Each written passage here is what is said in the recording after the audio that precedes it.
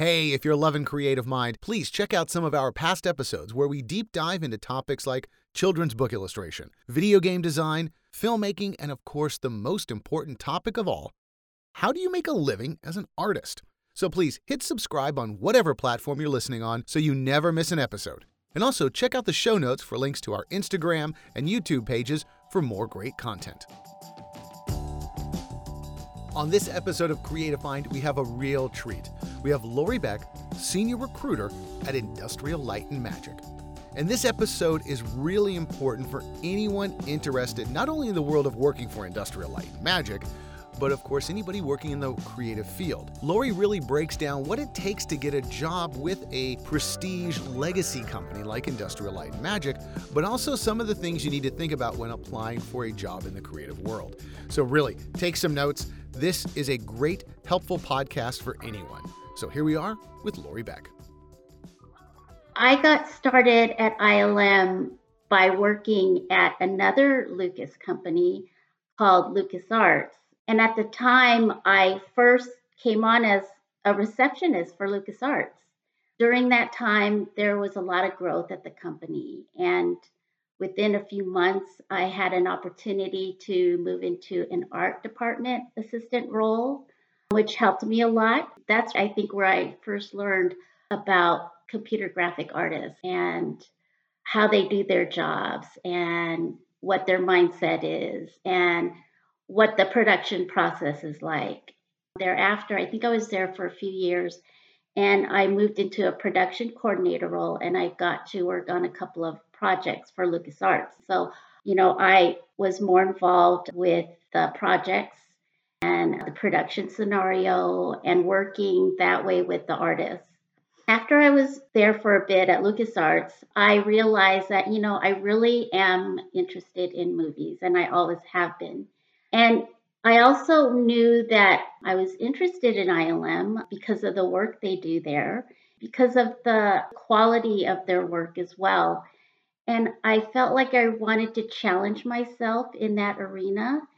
And just knowing about the legacy, I decided that I would apply for a role there at ILM. And it took me a couple of times, but eventually I got on board. And I was in a support role for, back then it was called our computer graphics department. And I supported a few of the roles like modeling, texturing, creature TDs, animators, and our match move layout group. So that's kind of how I got my start at ILM.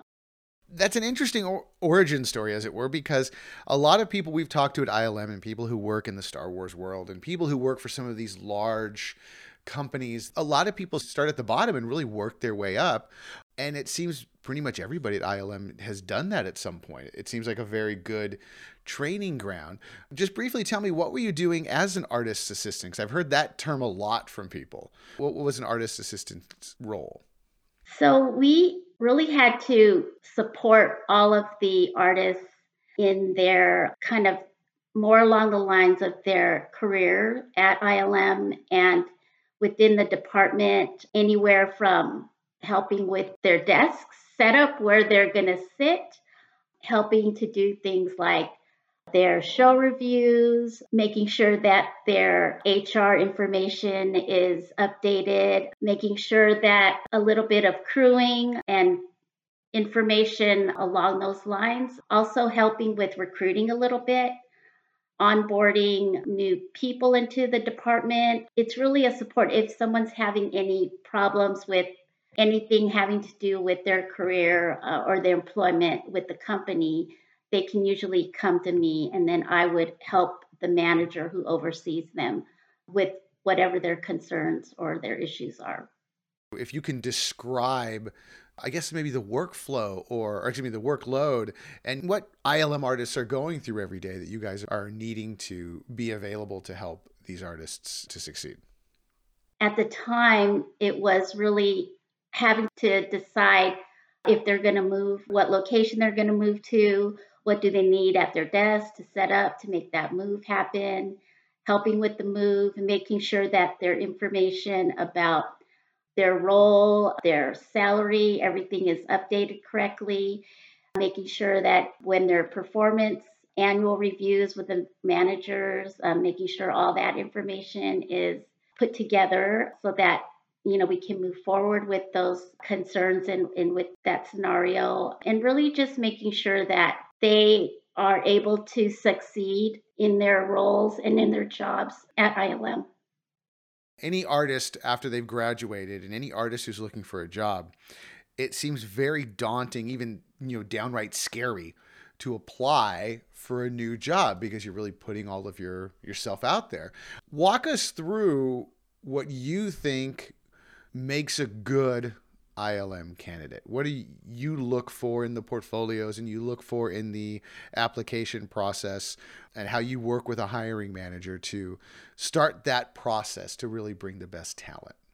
Well, first of all, I would say that the first step is to make sure that the candidates that we're looking at actually have requirements of what the hiring manager is looking for in terms of the job itself, the practical work. So if they need to know Maya, making sure that person knows Maya or Houdini or whatever software skills that is required. Also, depending on the show that we're hiring for, they may be looking for a certain level. So they might be looking for a senior versus a mid, or they might be looking for a junior. So also trying to determine what level the show is hiring for. Those are probably the practical things that we're looking for. How do you determine that? How do you determine Oh, if someone's junior versus mid mhm. or senior? What are some of those things you're looking for? We look for not only the years of their experience, but also we can tell by the type of shots they've worked on. And I think that is the difference with ILM, is that it's the type of work experience you've had. Our supervisors can determine if the shots they've worked on are more difficult or not. So that actually is a big determinant of level for ILM. And also the type of work that's similar to the type of work we've done. We do, as you know, a lot of heavy visual effects work. And a lot of our work is difficult in nature. And we're asked to do more, bigger. And so it's a little more complex than maybe some other studios. The work we just get is harder. I know you're being very polite. Yes, ILM and Star Wars is probably the most difficult stuff to do. It is the creme de la creme of the work. So yeah, this sounds like a dumb question. I've done hiring on my own. I've applied for jobs, and there's always that, I'll put this portfolio piece in there. It should be okay. Is it really a difference where you guys can look at something immediately and go, this just isn't there yet? Yes, Okay. the supervisors can do that. Okay. They know Okay. exactly what they're looking for. So And again, there's no sneaking anything in. no, not really. And the thing is that, again, it depends on what show we're hiring for. If we're looking for water people, people who have experience doing water versus particle work, you might be really good at water, but if we're looking for particles, we may not be interested in you at this time. So that's another thing to remember. Normally in the San Francisco studio, are hiring for a specific show. And obviously, we are hiring for specific shows all over, regardless of our location. So just remember, we are looking for certain skill sets and experience that speaks to the certain shows that we're working on. Okay. How can a applicant differentiate themselves other than having high quality work? Is there something that you look forward or look on a resume and go, okay, that's interesting. Let's start the process, or let's move them to a better pile? Sure. I mean, there are things that I look for as a recruiter that people may not think is that interesting, but to me, it's interesting. It makes that person stand out. One of those things is kind of the way their resume is put together in terms of, is it organized? Can I see your contact information clearly? Do you have an objective so that I know exactly what you want to do or what role you're applying for? Do you have your work experience laid out clearly from the most current downward? Do you have your school information there? Do you have your software skills nicely in one location? Do you have other interests or hobbies? I love that actually. That really gives me a good insight into what makes this person tick, what they're interested in. How aware are they of kind of just different aspects of life? What influences them? I think another thing that's important to talk about on your resume quickly are maybe some of the platforms that you've worked on. Like, have you worked in a Linux environment before? Things like that are just a little added extras that help us figure out quickly if you're a good fit or not. Someone that has some of the things close to what we're looking for in a candidate. I'm going to ask you that tough question and press you to give me some specifics because I know it's difficult with some of this stuff. What are some examples of things that I hate to say the word bad, but are bad examples? Many of us have tried to write resumes. You have a change in life. You go, well, I worked on a project for 6 months and I didn't do much. And, you're always having these problems writing a resume and going, how do I explain this? What are some things that you see that are really bad ways of putting something in converse to something this is a good way to explain something for us to understand what you did? Well, I think it depends on the position that you're interested in or that you're applying to. You want to make sure that what you've done connects to the job that you're applying for, and it has to make sense. So speak about the things, and once again, you can look at the job description or the job posting.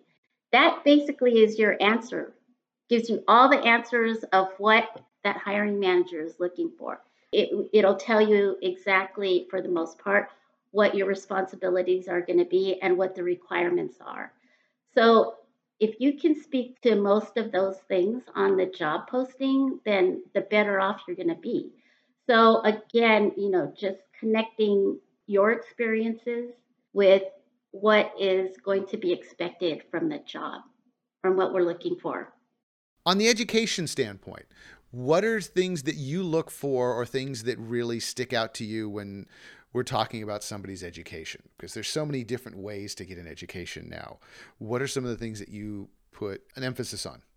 Well, something that's connected to education, because this is something that you can apply for while you're in school, is an internship.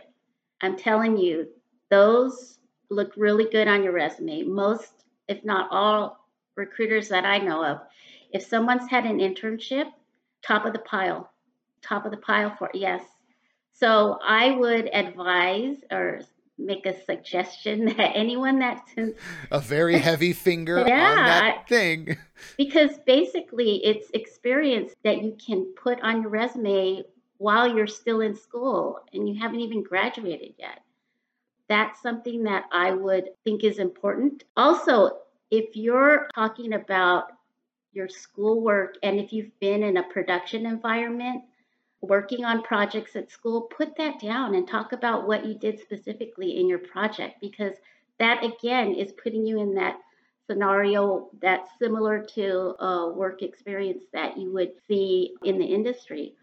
That's interesting because that, I'm sorry I'm interrupting. That sticks out to me as something I know from school, and I meet with students, at the academy, that a school project, you're saying, is a viable project to explain what you know how to do. Totally. In fact, people have put it on their resumes, and our supervisors have asked them because sometimes they were able to put the work on their reel. And so supervisors will ask them, oh, can you talk about that? What did you do? So it's a great way to give more information about what you did, your skill set, your experience. Oh, that's great. So actually, documenting how you did a project in school is, like all your teachers have probably told you, is actually really viable. Which, I'm laughing because it's, I'm going, wow, I remember working on projects back in school going, no one's going to care. It's school. How can I make it, no one's going to matter. It still matters. Yeah. What about graduating versus non-graduating? And then that other asterisk, I want to talk a little bit about online learning and certificates and things like that. But let me ask you more about graduating versus non-graduating. Is there a preference? Graduating is important because some work visas are dependent upon whether you have a degree now that we are a global industry, studios all over the world, it will be more difficult for you and sometimes impossible for you to get a job at a studio in another country if you don't have your education. Oh, okay. Interesting. That makes sense, because we're not just talking about working in Marin or in the United States. You could conceivably be working at a studio in London. Mm-hmm. Or if you're trying to get a job with me in San Francisco, and this has happened before, I was not able to hire someone because they didn't have the education requirements needed for the visa to bring them over that they qualified for. So they didn't qualify for a visa. Yeah. Wow, that alone is a pretty important. So graduate, get your degree. That's what I say. Getting a degree is the most important thing. We're not giving you a job for real now because we physically can't. Not only that, but the time that you spend at your school is a great time for you to network and make connections that you can have throughout the rest of your career. You could use those connections when you might need them at some other point. It's a very small group of people working in these industries, for sure. Definitely. And also to have that support and community just to keep you, enthused, because sometimes I know it's hard when you're first starting out. So yeah, that's true. What about, the rise of certificate programs and small classes, things that people take online? Do those have merit and value? Oh, definitely. Yes, especially if you feel that maybe, you weren't prepared enough when you graduated or you feel like you need additional knowledge and you want to learn or grow more in what you've done so far, then yeah, of course, having that additional learning is important. And I mean, I think it's great when I see people doing more because it's important to always grow and to learn, to increase your knowledge. I mean, that's what we should be doing all throughout our life. That's a good thing. Yeah, because if anybody watches anything about ILM or the process or any creative endeavor, it seems like you're constantly learning something new. You're creating a new software the next year to use, and everything seems to be literally moving at the speed of thought when you're doing something at this technical and creative level. That it makes sense to constantly be updating your skill set. When you are looking at someone's resume, obviously for somebody who's doing creative work and visual work, we put a lot of emphasis on our portfolio. We put a lot of emphasis on our reel. What outweighs the other, or how do you look at somebody's resume in comparison to their reel and portfolio? What's got more pull? For the artist roles, definitely their reel. It's all about the work. I mean, that's what the supervisors are going to look at first and foremost. And it's not so much the resume. The resume is more just to, if they want to see kind of history about where they've been, what they've done. And that's helpful for me. And it is helpful for them as well. But yeah, definitely the work on the reel is going to be important. And I would also like to add, if you can have a demo reel breakdown, a breakdown of your work, that would be really helpful. And it's important because the supervisors want to know exactly what you did on that shot. You may not have done all of the work in a shot. So they want to know specifically what you did. Okay, so they actually want to know if you did if you just did the little particle beams here and not the giant starship, you need to be. Yes, and they will ask you. They will ask you because they know. Yes.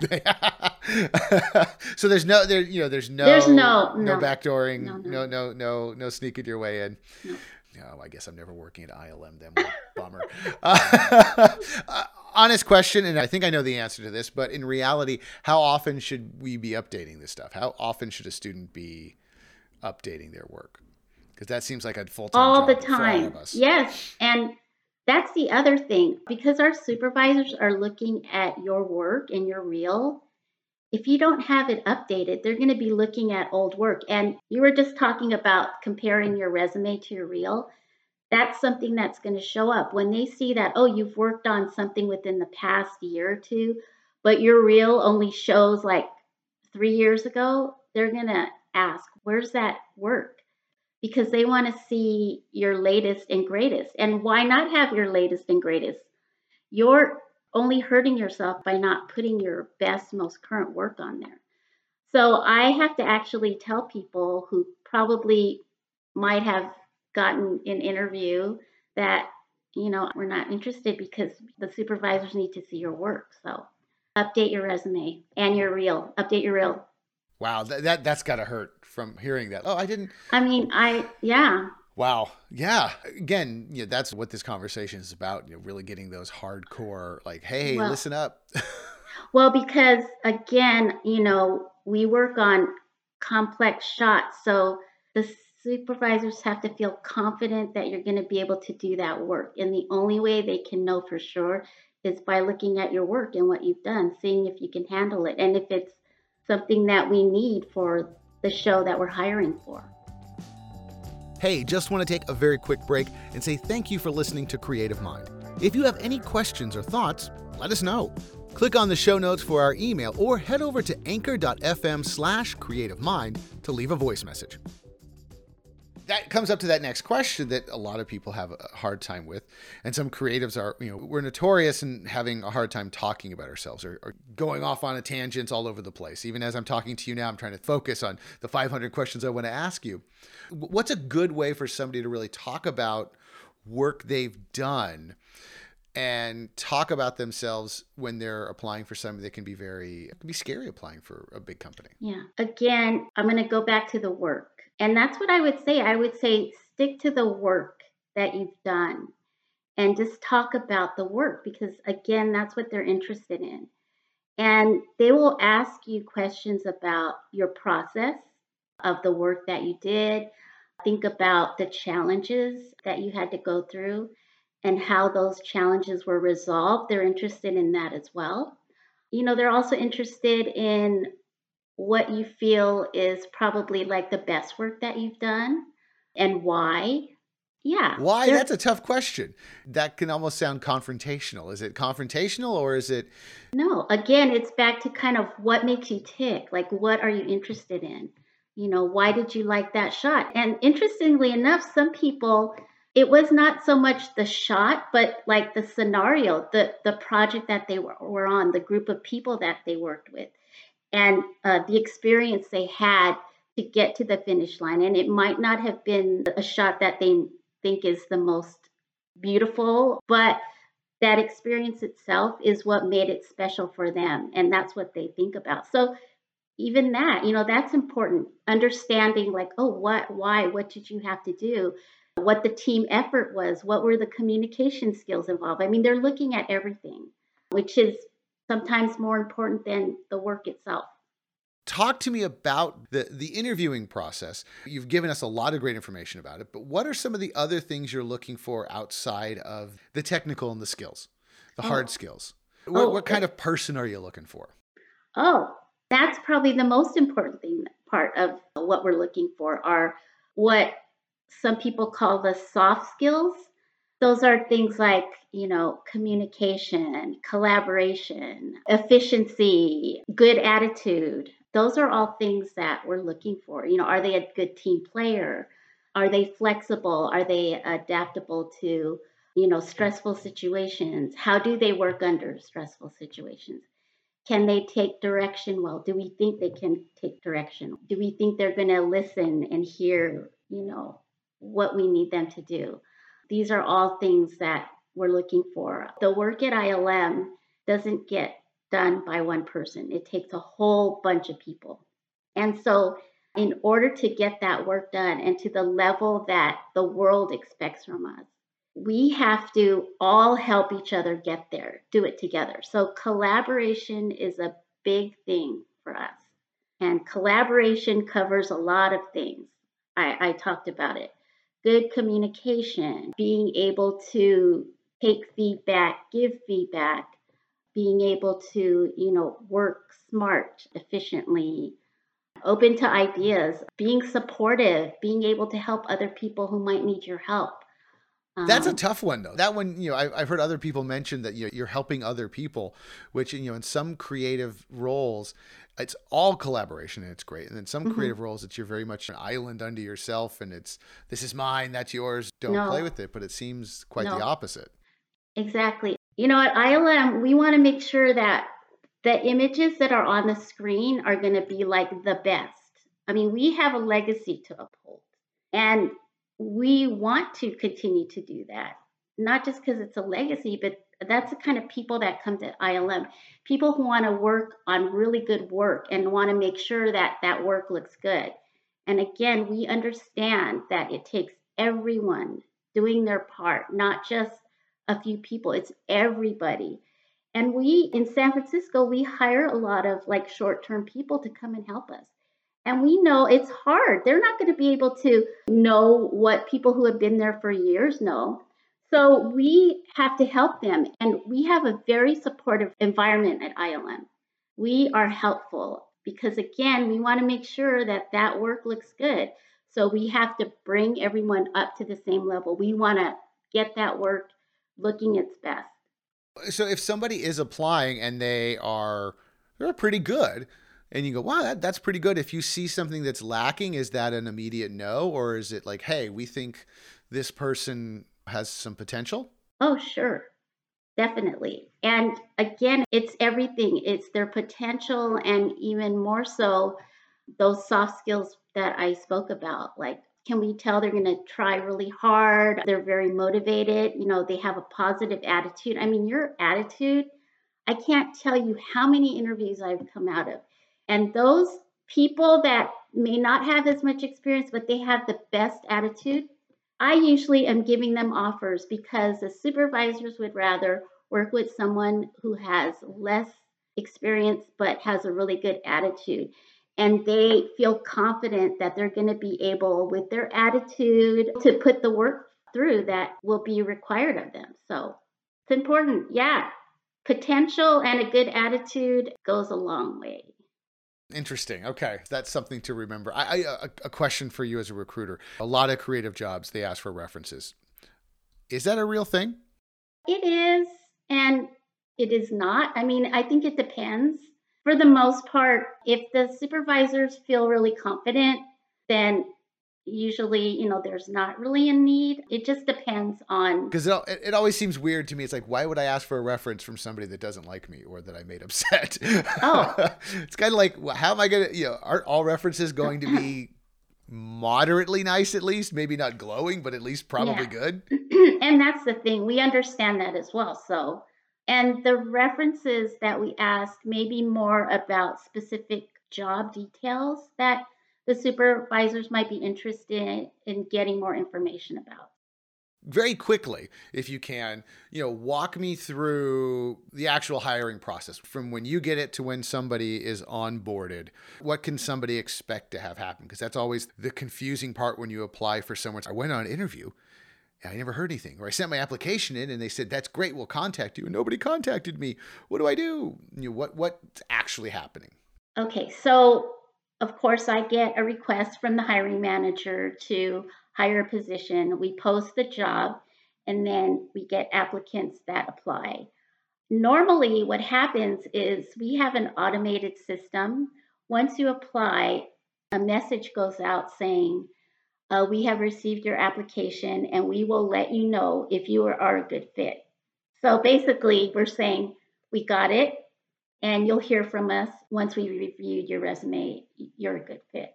From there, we as recruiters go through and forward resumes to the hiring manager and to the supervisors to review for their position.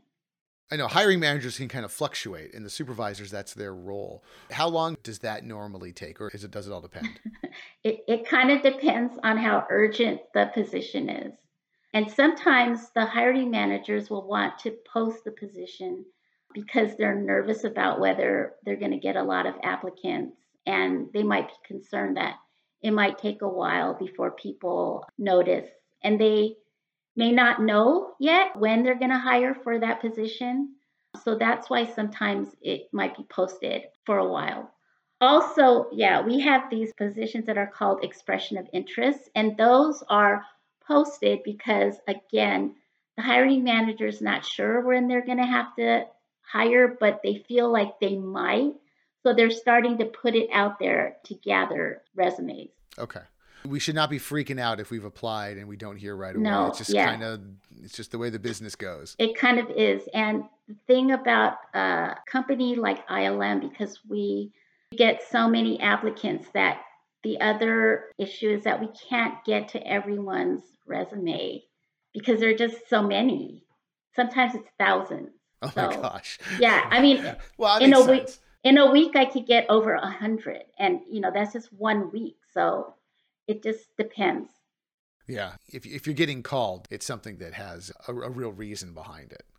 It really does have a reason behind it. So, are there tricks?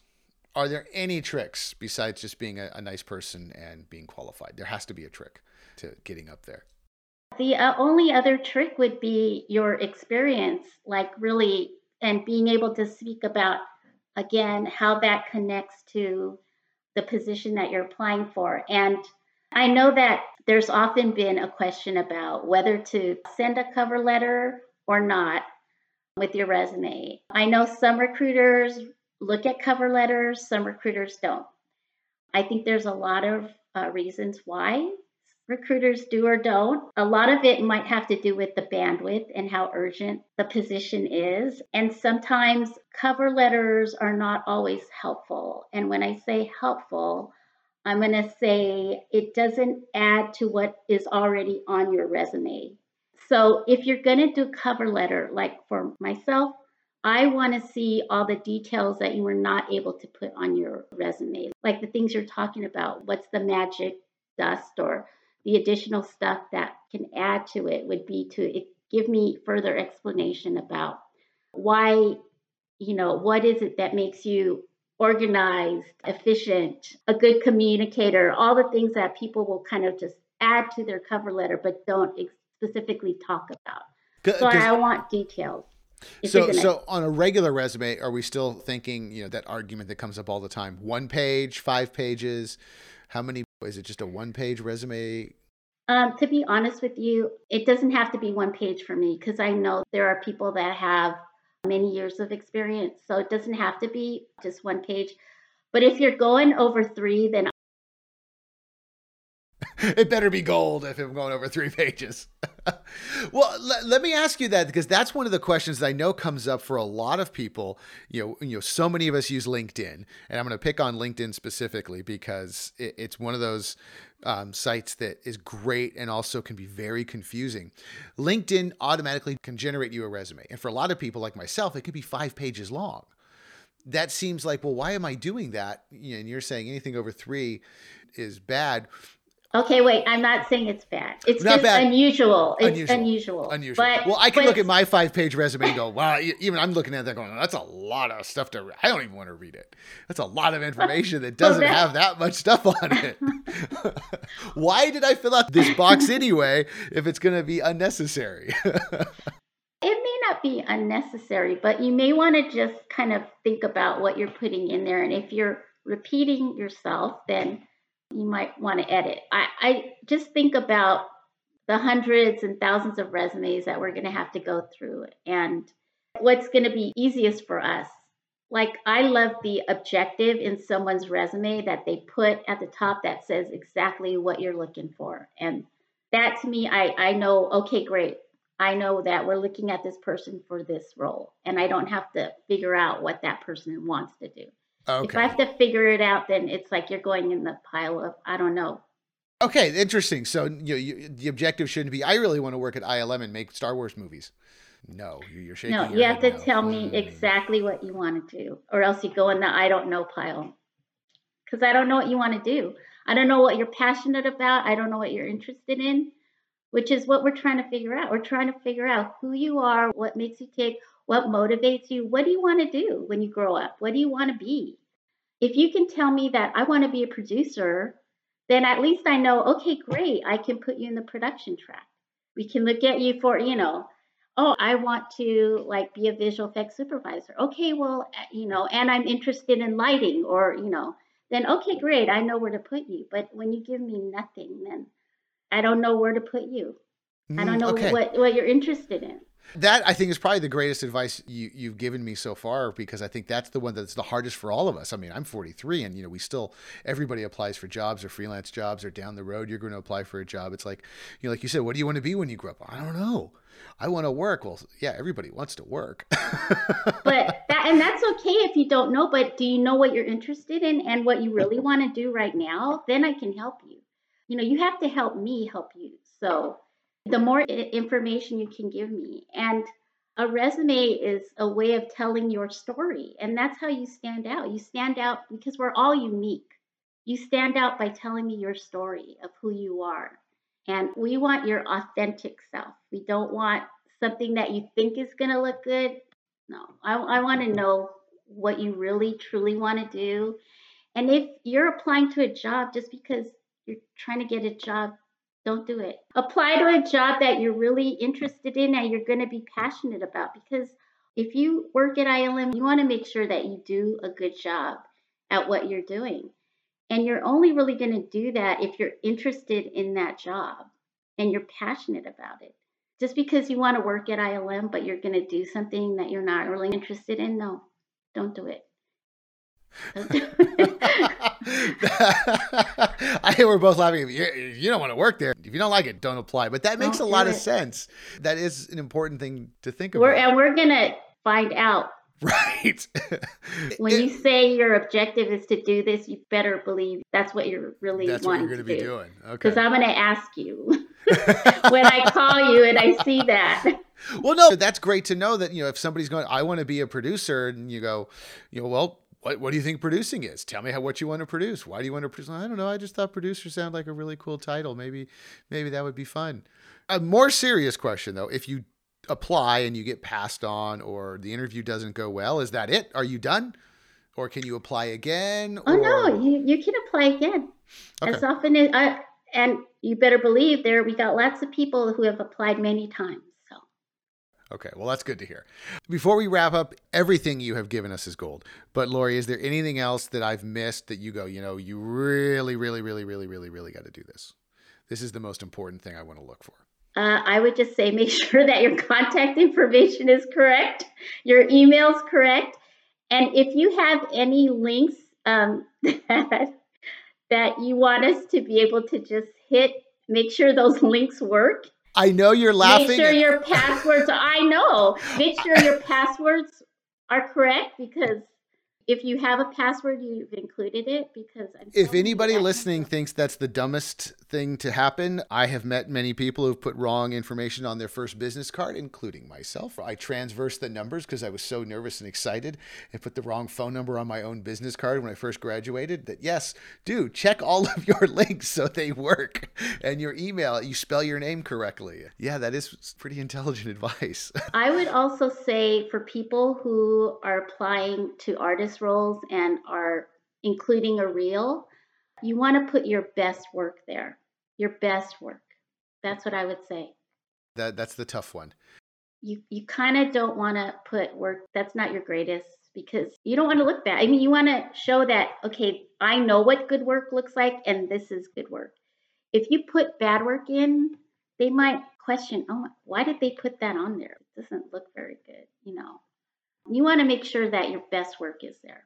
That's what I say. That's some very, very good advice that we all need to be reminded of a lot. Lori, thank you so much. I'm completely intimidated. I don't know if I'll ever send in my resume to ILM, but I'll be looking for that. I'll be looking for that director position. So don't worry, I'll bookmark it. So when that pops up, please when you think of me kindly.